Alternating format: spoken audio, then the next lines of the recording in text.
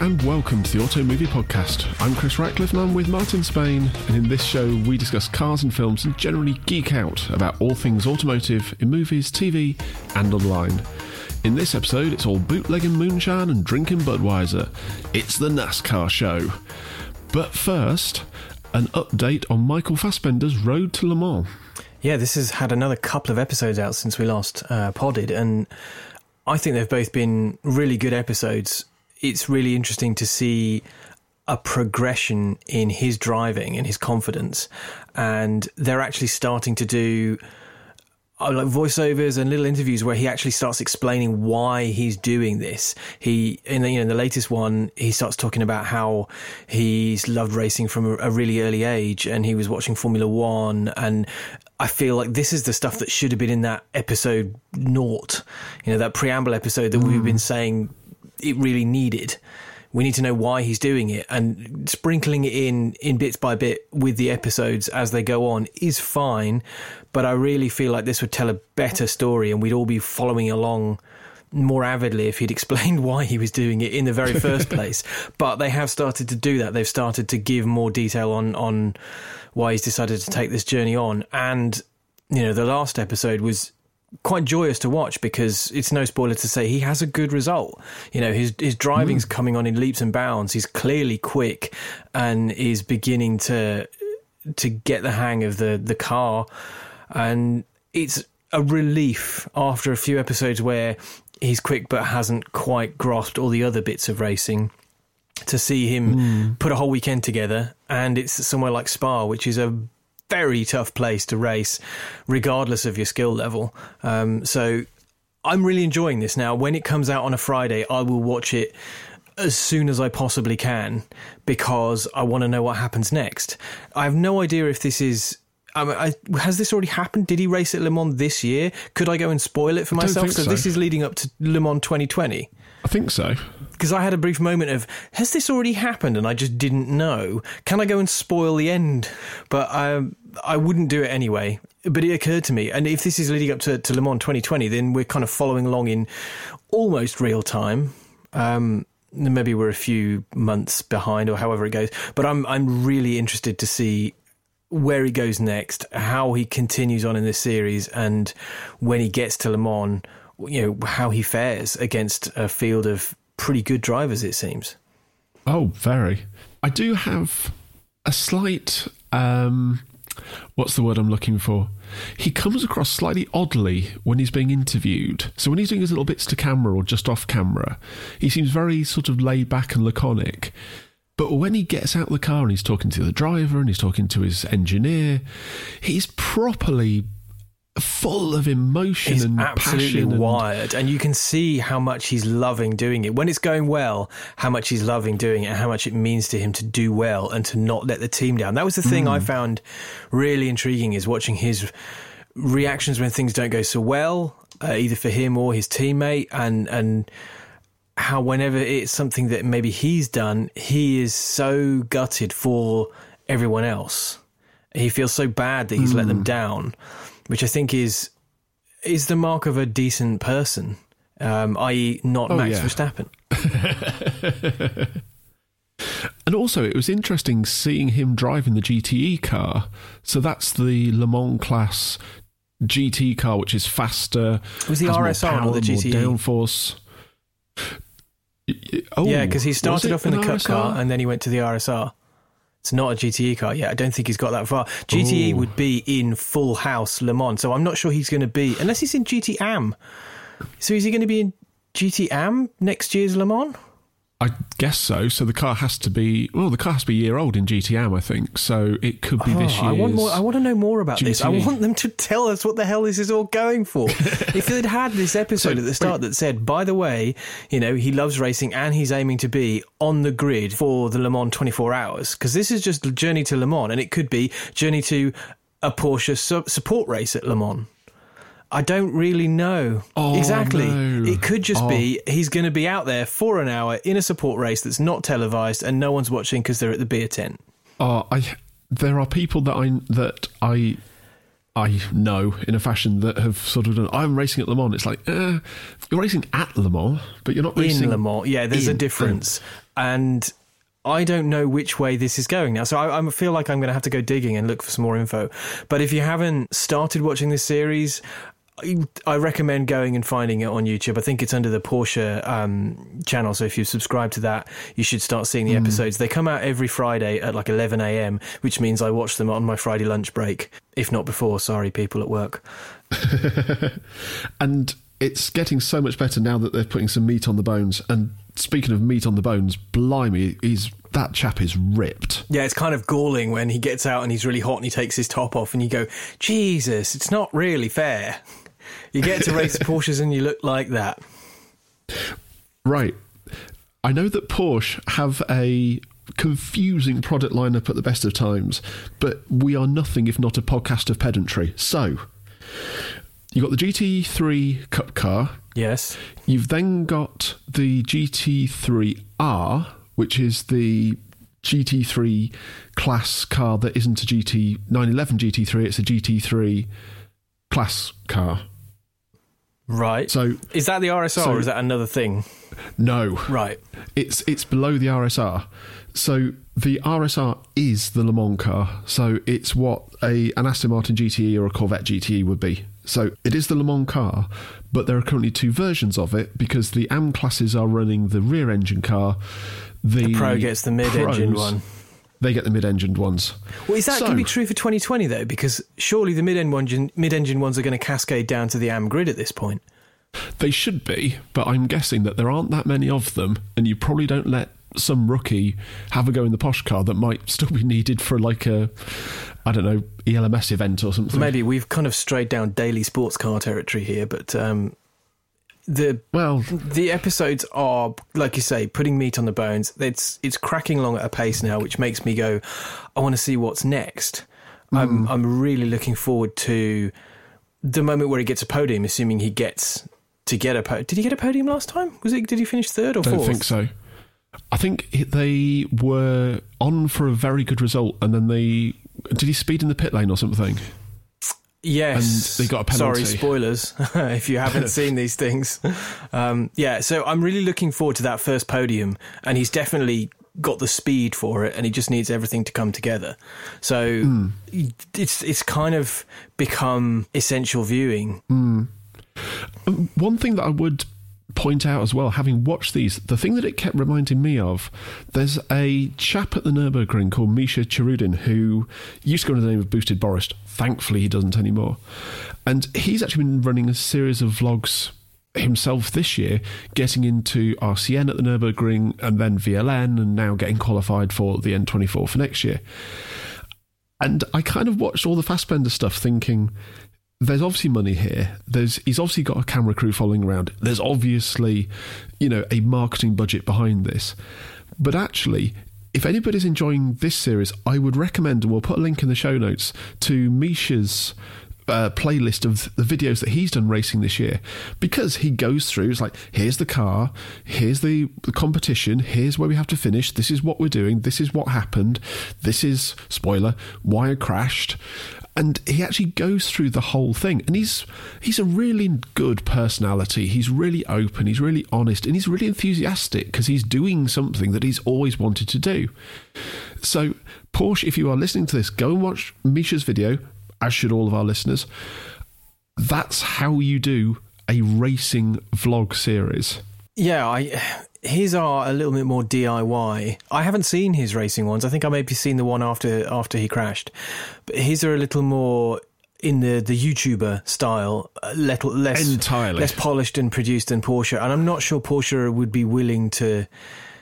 Well, I don't know. Would Michael Fassbender want to be holding a Sony camera away from his arms going, "Hi guys, today I raced at the Spa. It's called the Spa, right?" I somehow don't think they're going to go for that. But I take the point. Here is somebody being as honest as possible. And the Fassbender stuff is very honest. They're not shying away from showing mistakes and, the steepness of the learning curve. But there's still a degree of corporate marketing product to it. Not too much. But that's again, I think, where the slightly choppy nature of this is coming, and they're not quite letting it breathe for long enough. These are only, I don't know, 7-8 minutes long. They're not, if that, they're not really long enough. They could stand to be quarter of an hour each. And I think if you read the comments under almost any of the videos, there's just full of people saying these could be longer. I could watch an hour of this. I could watch a movie of this, because Fassbender is so engaging and because the content is so honest, but it's being chopped to shreds, presumably by a PR and marketing department who are terrified of long-form content. Definitely. Moving on from Fassbender to something that Marty doesn't actually know about, because I told about this just before we started recording. There's a film out in the UK this week called Driven. Now, for me and Marty, Driven means an awful film with Sylvester Stallone wanting to kind of do a Formula One movie, but ending up having to do it in Champ Car. And we've reviewed this. We've reviewed this in a previous episode. I went back thinking there'd be fond nostalgic memories of a movie that everyone says is rubbish, and I actually quite like. And it turned out that no, everyone else was right. It's rubbish. This Driven, however, is kind of about John DeLorean, and he's one of a tranche of DeLorean films that seem to be out at the moment. So we've had Alec Baldwin playing John DeLorean in Framing John DeLorean, where he gives his insight, and there was an interesting Twitter thread with Richard Porter, Sniff Petrol on Twitter, Alex Goy, myself, and a few others going, why does Alec Baldwin do this? And it's definitely on my list of things to watch one day. But this isn't the story of John DeLorean. It's actually the story of the FBI informer who ended up doing the cocaine deal that got John DeLorean banged up.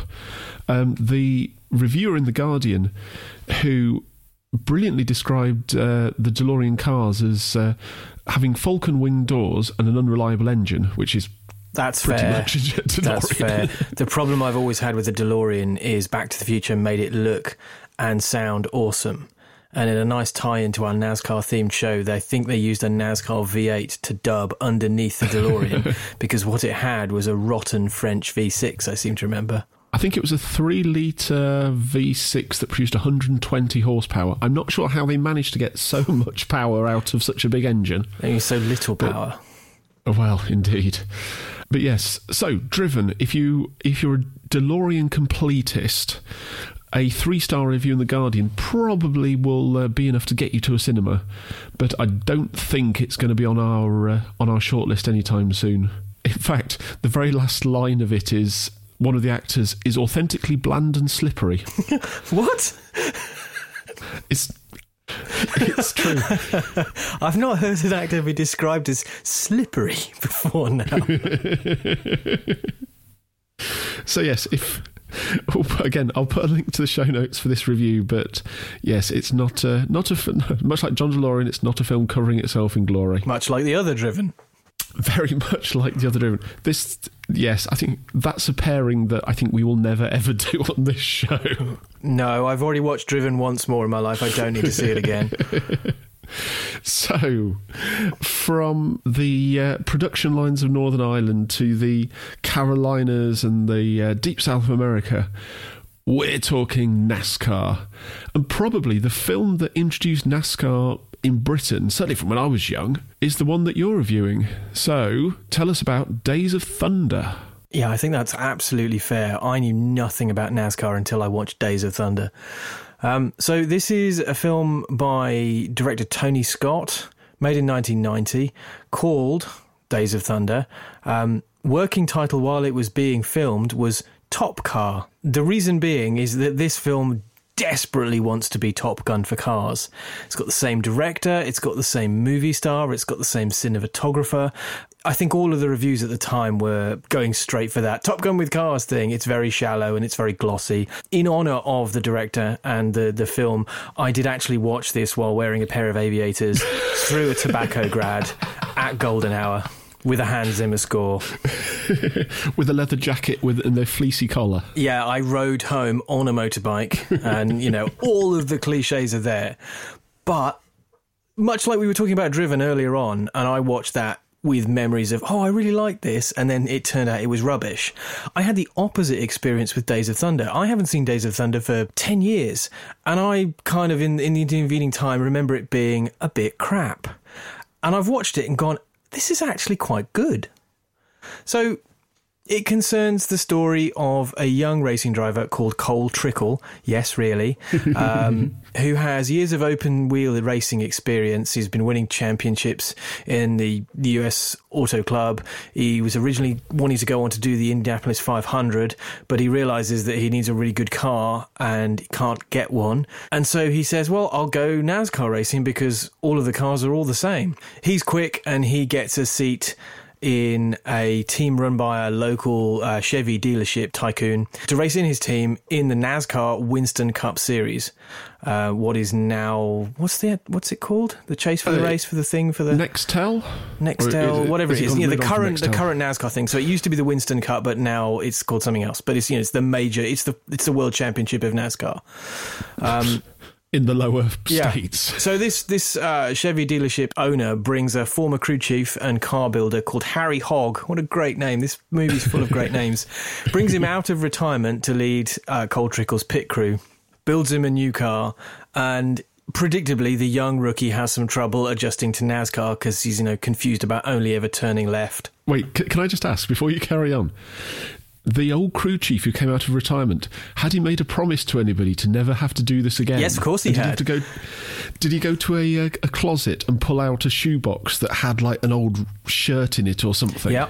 I think that closet was in a barn that had shafts of light streaming through the open, with dust motes floating in the air and a gently haunting guitar playing in the background. This film trades on cliches, as you can tell, we're being very facetious, but it's full of cliches, but they kind of work in an affectionate way. You know what you're seeing. So the filmmakers who made this movie, Don Simpson and Jerry Bruckheimer, had produced a number of big 80s hits like Flashdance, and they're playing from the same playbook here. They're aiming for the broadest possible audience, and so things are told in massively broad strokes. The characters are pretty stock, if you'll excuse the pun. It's written by Robert Towne, Oscar-winning writer for... he'd done a screenplay called Chinatown and Shampoo. It's a hugely respected writer, kind of slumming it writing Days of Thunder. I think he'd been asked by Cruise to do this because Cruise is a massive car fan. And this is not his finest work. The script is pretty clunky. The characters are very broadly painted. But that kind of works for the kind of tone they're seeking for this movie. So Cole Trickle has some difficulty adjusting to these NASCAR stock cars, and he has some difficulty communicating with his crew. He's found that the racing in NASCAR is pretty rough. I'm not sure how accurate this is, because it seems to be that you're allowed to behave like Max Verstappen and just put people off the track in the wall, Certainly the NASCAR races I've watched, no one is deliberately shoving people into the wall all the time and deliberately spinning them out. I don't think that's allowed anymore, but in the movie world, you're allowed to do this. So Cole Trickle's having trouble with the kind of more robust racing, let's say. He comes across a leading driver by the name of Rowdy Burns. Great name again. This movie's full of great names. That's played by Michael Rooker. I had to go and look up who it was because he's super familiar. He's a proper hey, it's that guy. He's really good as the kind of slightly bad guy who then goes on to befriend Cole Trickle later on in the movie. And it's got Robert Duvall playing the grizzled crew chief, Harry Hogg. Again, big, broad strokes. He's the guy that goes back through the barn. He's come out of retirement. He swore he'd never do it again because someone else died on his watch. And God damn it, I don't want that to happen again.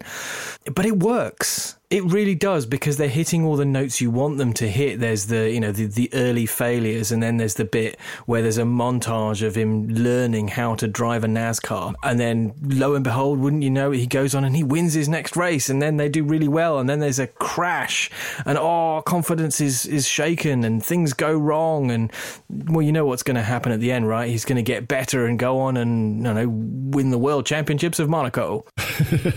I think the joy for me in this movie is it shows a lot of really accurate racing footage intermixed with some really well done like racing recreation where they've got real NASCARs and they've filmed them with long lenses to make them look like they're going a bit quicker. Normally, NASCAR races are all 200 miles an hour plus. It's one of the big things you're seeing. These cars go past at astonishing speed. You can't do that when you're filming for the safety of everybody involved. So apparently things were shot at more like 100, 120, which when you intercut that with real racing footage, leaps out at you because suddenly there's far fewer cars on track and they're going a lot slower. So they don't show it very often. But the stuff they do show, and they manage to cut in real racing footage quite nicely. And they've got a lot of use of the rearview mirror. I don't know how much NASCAR drivers look in the rearview mirror, but there's loads of cut shots where you can see a car kind of weaving back and forth behind another car, doing the draft. And I really like all that stuff. The Foley work is exceptional. You put this on a decent surround system and you're hearing that ripping roar of NASCAR brutal V8s. If you've got any kind of petrol in your veins, you can't fail to grin at that sound. It's just glorious. And you kind of forgive a lot of things because, you know, you can hear that echoing around these ovals as they're racing, and it puts a smile on your face, and before you know it, you're on board with the movie and you don't care that it's all being played very broadly and you can see what's coming before before it actually happens. There's some questionable stuff. I think the movie's sexual politics have dated a little. There's a scene after Cole wins his first race where they get pulled over by what looks like highway patrol, but it turns out to be a hooker they've hired to grab Cole's crotch. That raised an eyebrow. And then there's a later scene where Cole meets a female doctor and assumes that his team have set up the same gag again and grabs her hand and puts it on his crotch. And oh, lo and behold, she's actually a real doctor. And you can't do that. I'm pretty sure that's sexual assault. That gets kind of glossed over in... This was 1990. I think there was less of the Me Too at that point. That was a little weird to watch. It suffers from the same issue that almost all racing movies do, where if the driver wants to go a bit faster, he just changes into another gear and puts his foot to the floor, or puts his foot a bit further down because he wasn't foot to the floor right now. And you get that kind of pedal cam shot that you see in all of the Fast and Furious movies where, you know, clutch in, ram another gear home, flat on the accelerator. And that's just not what happens in racing. And movie directors, and they don't seem to be able to show real driving in that manner, possibly because they think people won't understand, or they'll think that they're not trying.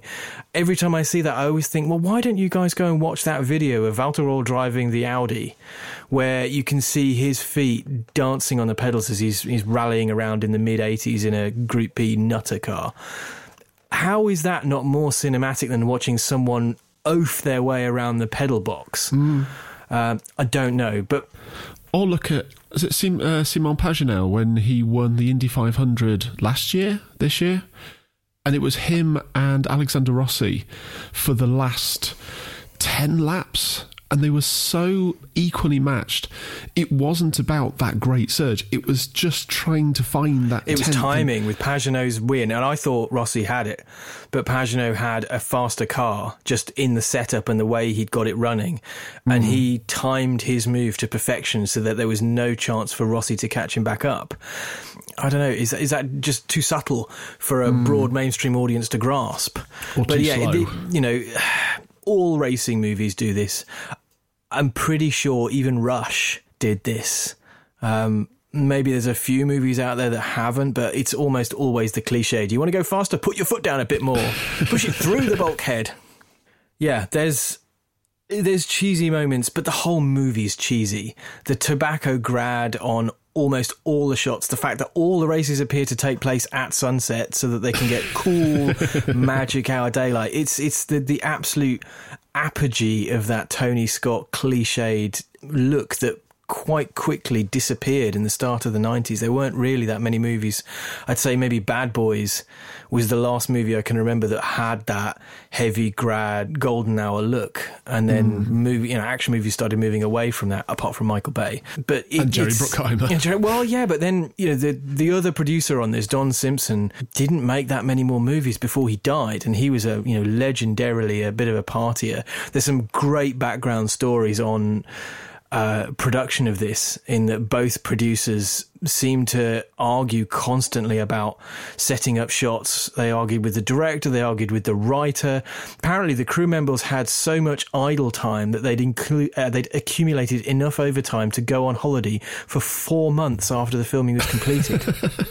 The budget was supposed to be around $35 million, but after all these overruns for various things, that had nearly doubled, and so they were looking at making over 100 million for it to break even, including marketing, which in 1990 is a pretty hefty amount. It did make there, I think over globally it grossed 157 odd million, which meant it's in profit, and it made another 40 million in VHS rental and home video.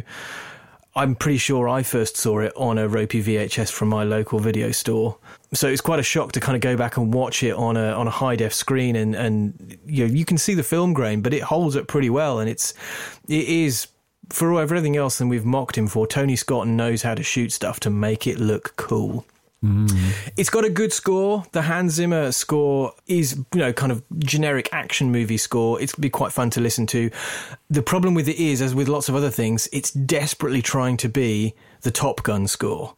It's really trying to ape the Harold Faltermeyer and Steve Stevens Top Gun work, to the point where I think there's Jeff Beck on guitar in an attempt to sort of one-up the Guitar Hero. It's very generic. There's nothing as hummable as the Top Gun theme. No. It just sounds like a knockoff Top Gun theme.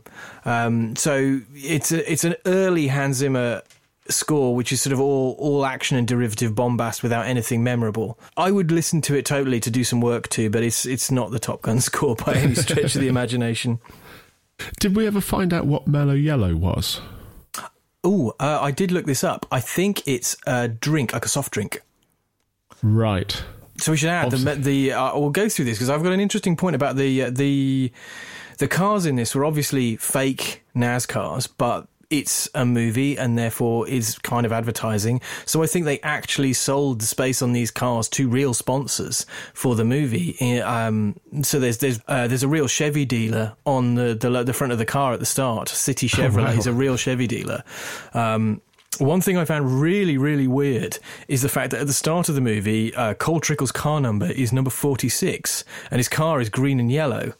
And it's very odd to see the number 46 in a very similar font, green and yellow, and for it not to be associated with Valentino Rossi. Who, if you know your MotoGP or your motorsport stars in general, Valentino Rossi's number is number 46, and he's, kind of either yellow or Dayglow yellow or yellow and green. Those are his numbers and his colours. And so to see that on a car and being held out on a pit board was really odd. But the car kind of then goes on to, gets resprayed when they get a new sponsor, and it's red and black, and then the car that Cole Trickle races in the Daytona 500 at the end of the movie has got a completely different sponsor on it, but they're real sponsors. And in fact, to get some of the footage of the cars racing, they got real NASCAR drivers to race them in non-points scoring entries in real races. I think they raced at Phoenix in 1989 and again at Daytona and Darlington. One of the drivers, Hut Strickland, again, a great name. NASCAR drivers all have the best names. Apparently said he made more money from working on Days of Thunder than he ever did from actually racing. Which goes to show you where some of that 70 million budget went. Wow. Yeah, the cars were provided by Hendrick Motorsports, who've got a long history in NASCAR. And they are genuine NASCARs, which is one of the things I really like. There's no... And then maybe they had some prop cars, but I don't think you could get any of these shots without them being real And also it helps that stock cars are quite simple by their very nature. So they don't cost anywhere near as much to build as, fake movie single seaters. So you don't have that horrible kind of moment that you get in Driven where you can clearly see that it's a kit car with a fiberglass body on it, or, just an outline of a roll cage that they've stuck some crayon and sticky tape to make it look like a car. These are real cars. I did have a bit of a chuckle when I was watching at the start. There's a montage of Cole Trickle's new car being made, and it's basically, here is a roll cage made out of angle iron, and now we're going to get some 1/4-inch steel and nail it together, and then we'll put like a little shape template former over to check that it's the right shape. But there's sort of shots where you look at the body panels and it's just, I guess, sheet steel and held together with rivets. And for someone who grew up watching Formula One, and I'm very versed in the kind of carbon composite monocell construction of racing cars, to see that be how you build a NASCAR, and it probably is how you build a NASCAR back in 1990, just feels ancient to me. It feels like, no, that can't be how it is. And then you remember that stock car racing, it kind of was like that. And then they crane in an engine that looks like it's come out of the old truck sat outside of the barn. They've got proper V8 motors in there. But they're proper push rods as well. They're the pan head, flat this, whatever it is, V8s. And they sound amazing. I don't know how much power they make. I think they make like 800 horsepower now. But, Yeah. They make great power, and they sound amazing. And there's a joy to watching, the kind of simplistical racing stories. That in the last race of the film, he's going to win. He's going to come from the back. There's no spoilers in me telling you this stuff. But it's how it happens. And it's full of really quotable things I'd forgotten about. There's a moment where Crew says, "I'm dropping the hammer," which immediately made me think of Lewis Hamilton's radio chief. Radio chief, what am I talking about? His pit engineer. See, I've been watching too much NASCAR. It's the hammer time thing. Yeah, his crew chief. That really made me think, that's the original It's Hammer Time. There's the absolute classic where he's moaning down the radio at the start that they hit him, and his crew chief comes on the radio and said, "No, he rubbed you," and rubbing is racing. And that, I think, has passed into lore. I've even heard Martin Brundle mention that on the F1 commentary before now. There's a real that one raised a really big smile. There's a few other good, really great quotable things where he's talking about how cars set up, and he says it's really loose at the rear, and he says, "Oh yeah, well, loose is fast and fast is on the edge of out of control." I'm not sure if NASCAR crew chiefs really talk like that. In my head, they do. Absolutely. But it's very quotable like that, highly enjoyable. There's a bunch of real-life references scattered out there as well. Throughout the movie, you can see that when they were doing the research, they went and found some interesting stories about NASCAR and then snuck them into the plot. There's a moment where Cole Trickle can't pit because he's told the crew's too busy eating ice cream. Something Kimi Räikkönen would approve of. This apparently actually occurred at the 1987 Southern 500 involving the Hendrick Motorsports number 35 team, which you just can't, even in NASCAR these days, you can't imagine that happening. But no. It's there's a bunch of other sort of little bits and bobs woven in that are interesting enough to catch your attention. There's a couple of other things I really want to mention about this that I really enjoyed. There's a moment where Cole's really struggled with the car, and they're pretty much ready to fire him, and he's in a bar talking to his crew chief, and he actually admits he doesn't know how to describe how to get the car to drive the way he wants. He doesn't know what they mean when they say loose. He doesn't know what they mean when they add some wing or give it some wedge. He just knows instinctively how to drive a car fast. But the thing I really liked about that was watching, the hero of the movie actually admit ignorance, which is not something that Tom Cruise heroes very often do, even now, let alone back in the day when he was the biggest movie star on the planet. True. So I that really stuck out for me. And there's a second scene where he's talking to another racing driver who's had an accident and trying to get that person to admit that they're not right, that the accident has affected them more than they think and that they need to go to the hospital. And it's, that kind of breaking through the machismo of, we're men, we do not go to the hospital. We don't listen to the doctors, especially not if they're female. And I missed all this when I watched it when I was a kid, but it does jump out at you now with the greater emphasis in society on male mental health and the ability of saying, you know what, it's okay to not be okay. And there's just, it wasn't written like that. I know it wasn't, but I like the fact that it's there, that it's two blokes talking about their health, and one of them in particular is not well, and the other guy makes an effort to get him to go and seek medical help. That I really, really liked. And I'm reading more into it than the filmmakers put there. But that doesn't matter. You take from these what you want. And that kind of elevated it from just being a fun racing movie. There's a little bit more there. Yes, it's quite generic, and it's not as iconic as Top Gun. It certainly didn't make people joining NASCAR teams become far more popular in the way that Top Gun boosted Navy recruitment. But I think it probably did introduce NASCAR to a wider audience, because at this point it was still a regional championship, pretty much towards the southern states, but it wasn't the kind of behemoth that it became. I think NASCAR's maybe fallen from grace a little bit now. It's not quite the absolute ratings juggernaut that it once was, but it's still the most popular form of motorsport in America. I'm not sure that Days of Thunder actually made a difference in the States, but I certainly think it made a difference across the world and raised the awareness of NASCAR as a motorsport. Certainly, you and I probably had never heard of it, let alone seen it, until you saw this movie. Definitely. So it's actually quite significant in that respect. And it's good fun. It's not like Driven, where I would say, God, no, don't watch it. It's terrible.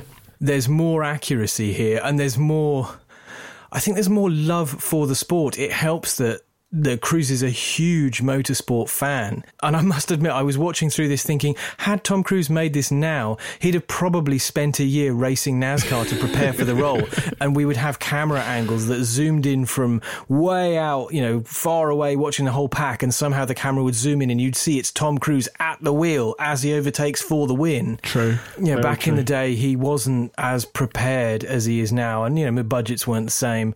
But he was a driving force behind getting this project made, and I think it really shows. Excellent. I remember watching bits of this when I was younger, and I remember being aware of it when it came out. I would have been 10 at the time, but I'm definitely going to go and pick it up and check it out now.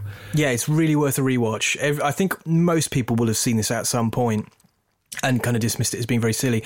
It's worth a rewatch again. You've got to catch it in the right mood.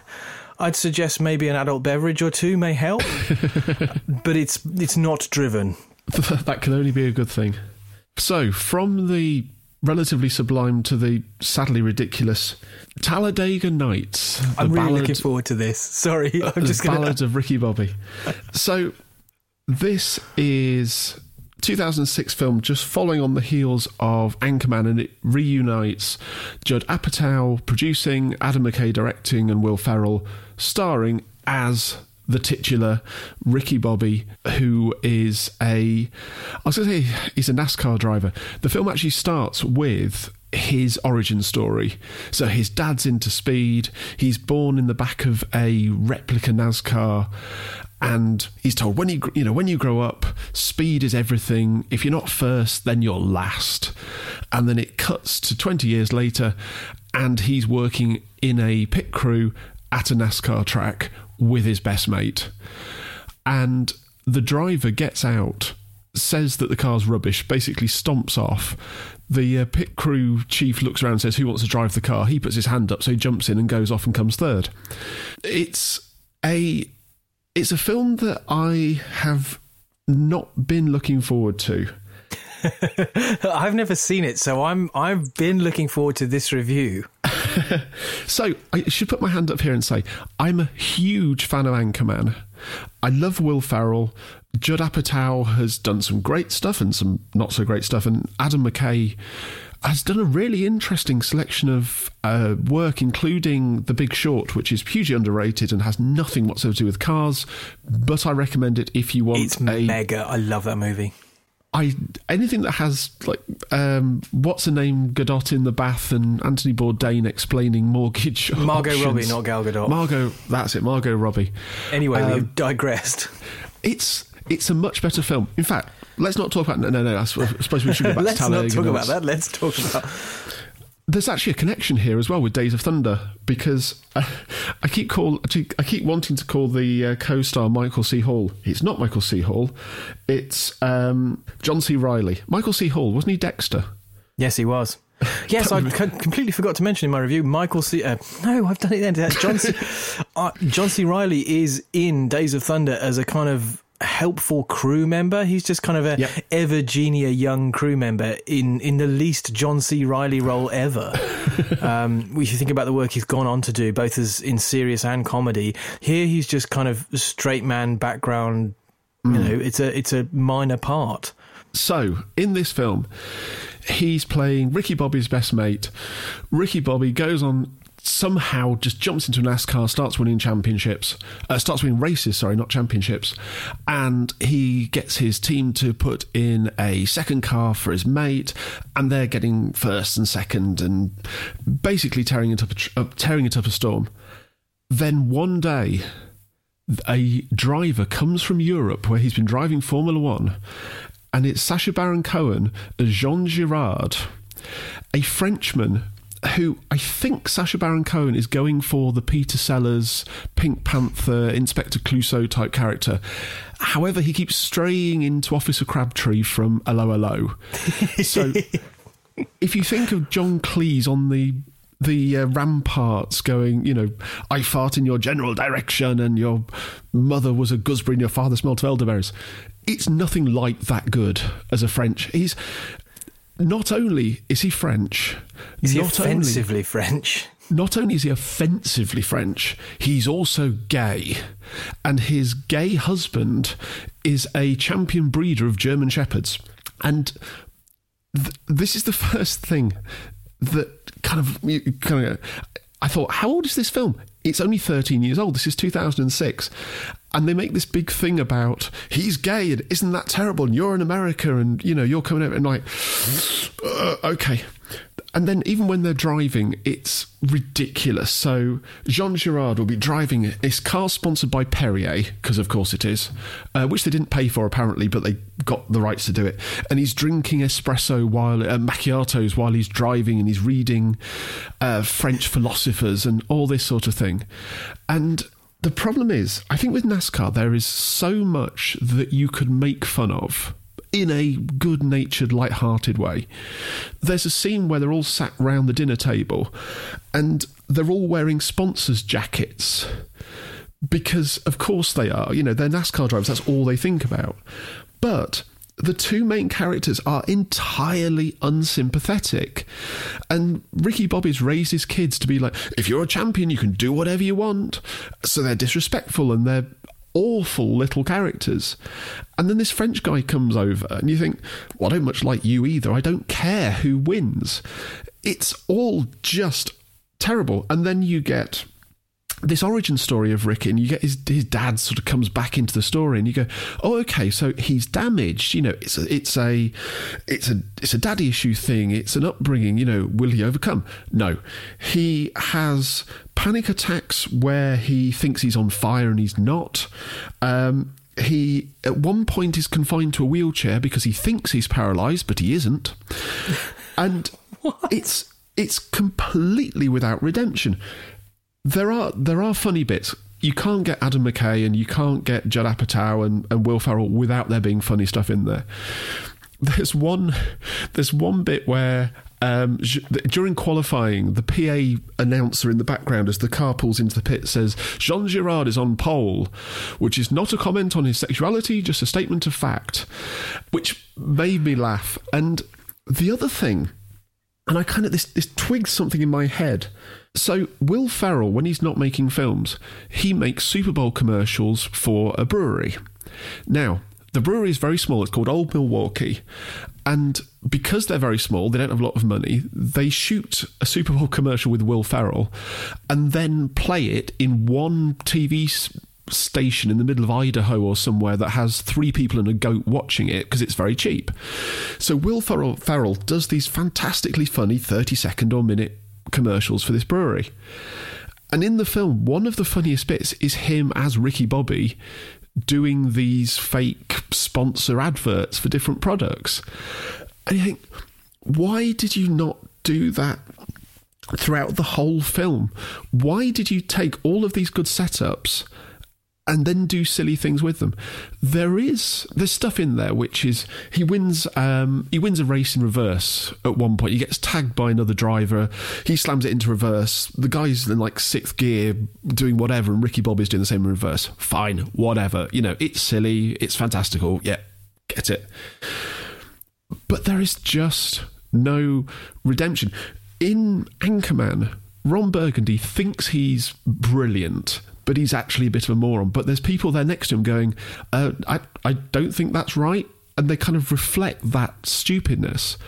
Whereas in this, he's all just like, I'm the greatest. I'm Ricky Bobby. I can do whatever I want. There's no comeuppance. And then they kind of bend it into this odd little story arc where they kind of try to take everything away from him and then sort of give it back. But even then, it just doesn't really ever sit well. There are some great performances. So Jane Lynch as his mum, who's only like 7 years older than Will Ferrell, is great because she is Jane Lynch and she's always great. Amy Adams is in it far too briefly in a very unearned story arc, but she has one scene where basically she acts her socks off, unlike most other people in the film. And it gets to the end, and the thing that struck me most about it was how well the racing was shot. And I had a look at IMDb because, I don't know about you, but that's pretty much where I live when I'm researching a lot of these films. Fair. And there is one of the producers.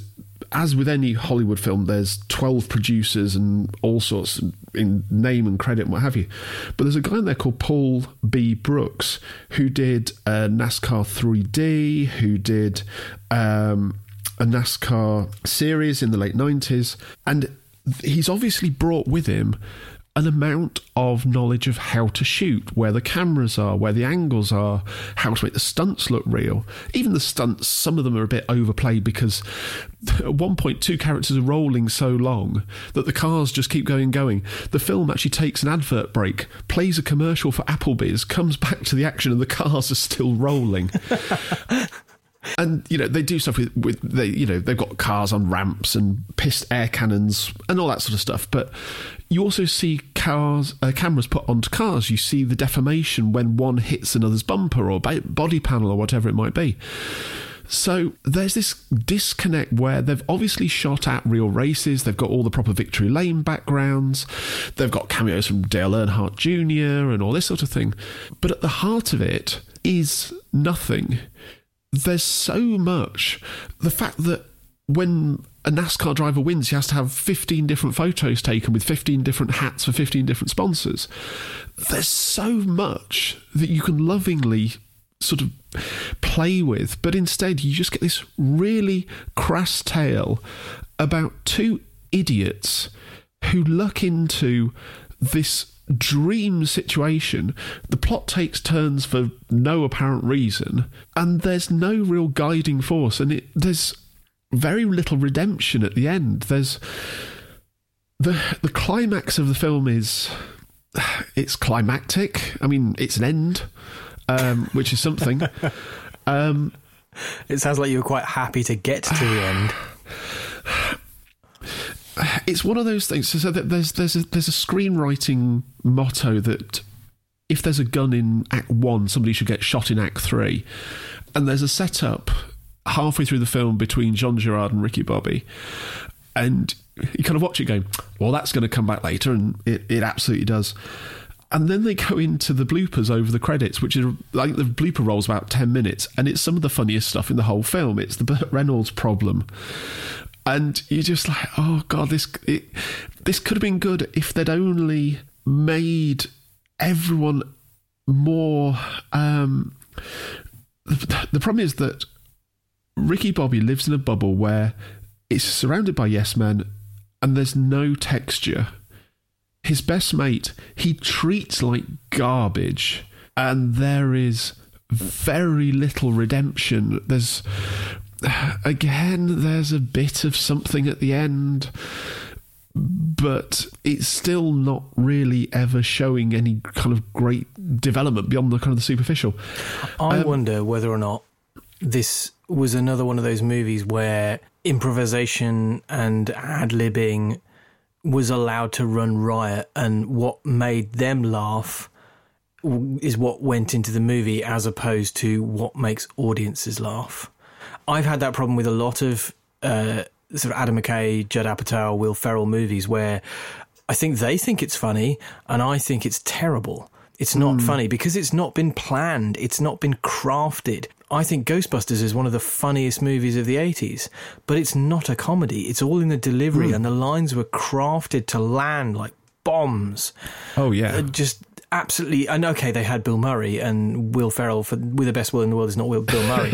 But I've often wondered whether or not that's the problem with this movie, because I know lots of people love it because it's rubbish. I'm not sure. I know a lot of people love it. I have noticed that it gets referenced a lot by actual racing drivers. Certainly, Jenson Button and Danny Ricciardo have ribbed one another about being Ricky Bobby on more than one occasion. I don't know if they're doing that because they know it's rubbish or it's a shared joke or something, but I've never had the urge to watch this because Will Ferrell can rub me up the wrong way most of the time, if I'm honest. I don't find his brand of humour funny. I think the problem is more intrinsic than an ad-lib, and I think that the spoof commercials that they did were probably ad-libs. You know, Adam McKay just off camera shouting lines, and they're really funny. I think the problem... So it's the opposite.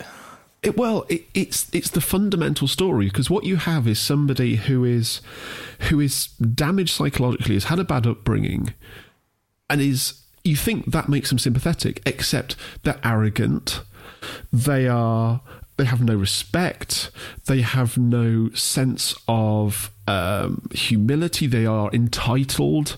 To hold up two people who are shown constantly, repeatedly, to be just tone-deaf, awful cretins. Oh, good use of the word cretin. It could have been really good. They put a lot of time and effort into it, and it, like I say, the car stuff is well shot, it is well understood, and that is what stops it just being a really cheap parody. The fact that it's the right cars, it's people doing the right things on track, it's crashes happening for the right reason. That's what saves it. If you're trapped on an aeroplane and it's like this or Marley and Me, give it a watch. Otherwise, I would rather watch Anchorman again, because I really enjoyed Anchorman. It's the only good movie he's ever made. Come at me, bro. Oh, Elf? No, it's rubbish. Stranger Than Fiction? Rubbish. Really? I don't know, I haven't seen it, I'm just going with it. One thing that I will always retweet every single year is a Anchorman little YouTube silly video about the Goodwood Revival. About old-timey gentlemen driving old-timey cars. And it's also the name of the pill I use to enhance my male virility. That is funny. Yeah, maybe they should have put more of that kind of humour in Talladega Nights. So yes, coming up for the revival, that will be retweeted on the Auto Movie Podcast Twitter account, and there will never ever be a reference to Talladega Nights ever again. However, please, if I've got this completely wrong, if I'm completely out of touch here, please tweet us, email us. Give me a reason to watch it, because right now, from Chris's recommendation, I am not going to watch this movie. I might try and find a supercut of the racing scenes just to kind of... I was hoping that Chris would make this sound good so I could watch it, because I've come close and then gone, don't like Will Ferrell. I like racing, don't like Will Ferrell. But yeah, it sounds like I could just, skip this one. Yeah, well, I'll tell you what, let's have a palate cleanser and move on. So, what have you been watching this week on the YouTubes? Well, as we've often said, this could easily be the What's Henry Catchpole Done This Week segment of the show. I'm going to give him a shout out. It's not the feature I want. It's not the film I want to feature, but he has done an amazing review of the new Alpine A110S that is really creative and harks back to the history of Alpine. It's amazing. I really, really liked it. But that's not the thing I want to highlight this week. The thing I want to highlight this week, and I want to get as many people watching as possible, is the Bloodhound Land Speed Record car, the YouTube channel, and the things they're doing out on the Hakskeen Pan in the desert. The Bloodhound Land Speed Record car has had a hell of a time over the last decade. They've struggled for funding. They very nearly went bankrupt. They've been saved by a wealthy businessman who has funded the team to go out testing in the desert in South Africa. And the car is finally running, and it's looking damn good doing it. So the video I've chosen is the car doing 501 miles an hour during the first round of testing. I'm a land speed record nerd. I love this stuff. There's a documentary that you can find on YouTube called The Mission Supersonic Dreams about the previous land speed hold, or actually the current land speed record holding car, Thrust SSC, which was driven by Andy Green, who is also driving Bloodhound.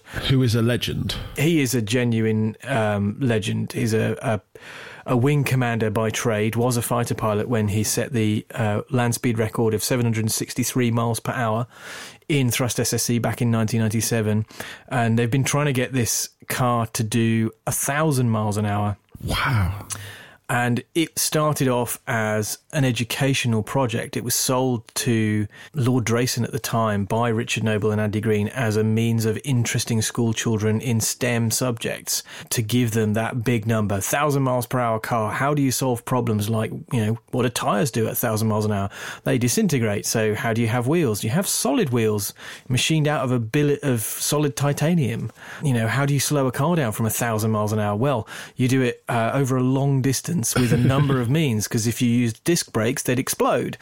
There's all these mega problems that they were aiming to get people interested in, and it worked, but only to a point, because they never had a principal sponsor who would stump up the real money to give them the investment to get going. And so they kind of fudged on and stumbled on for years and years and years, and then it finally died and was near bankruptcy when it was saved by a wealthy businessman whose name I can't remember. It's Ian something. I will look it up and put it in the show notes.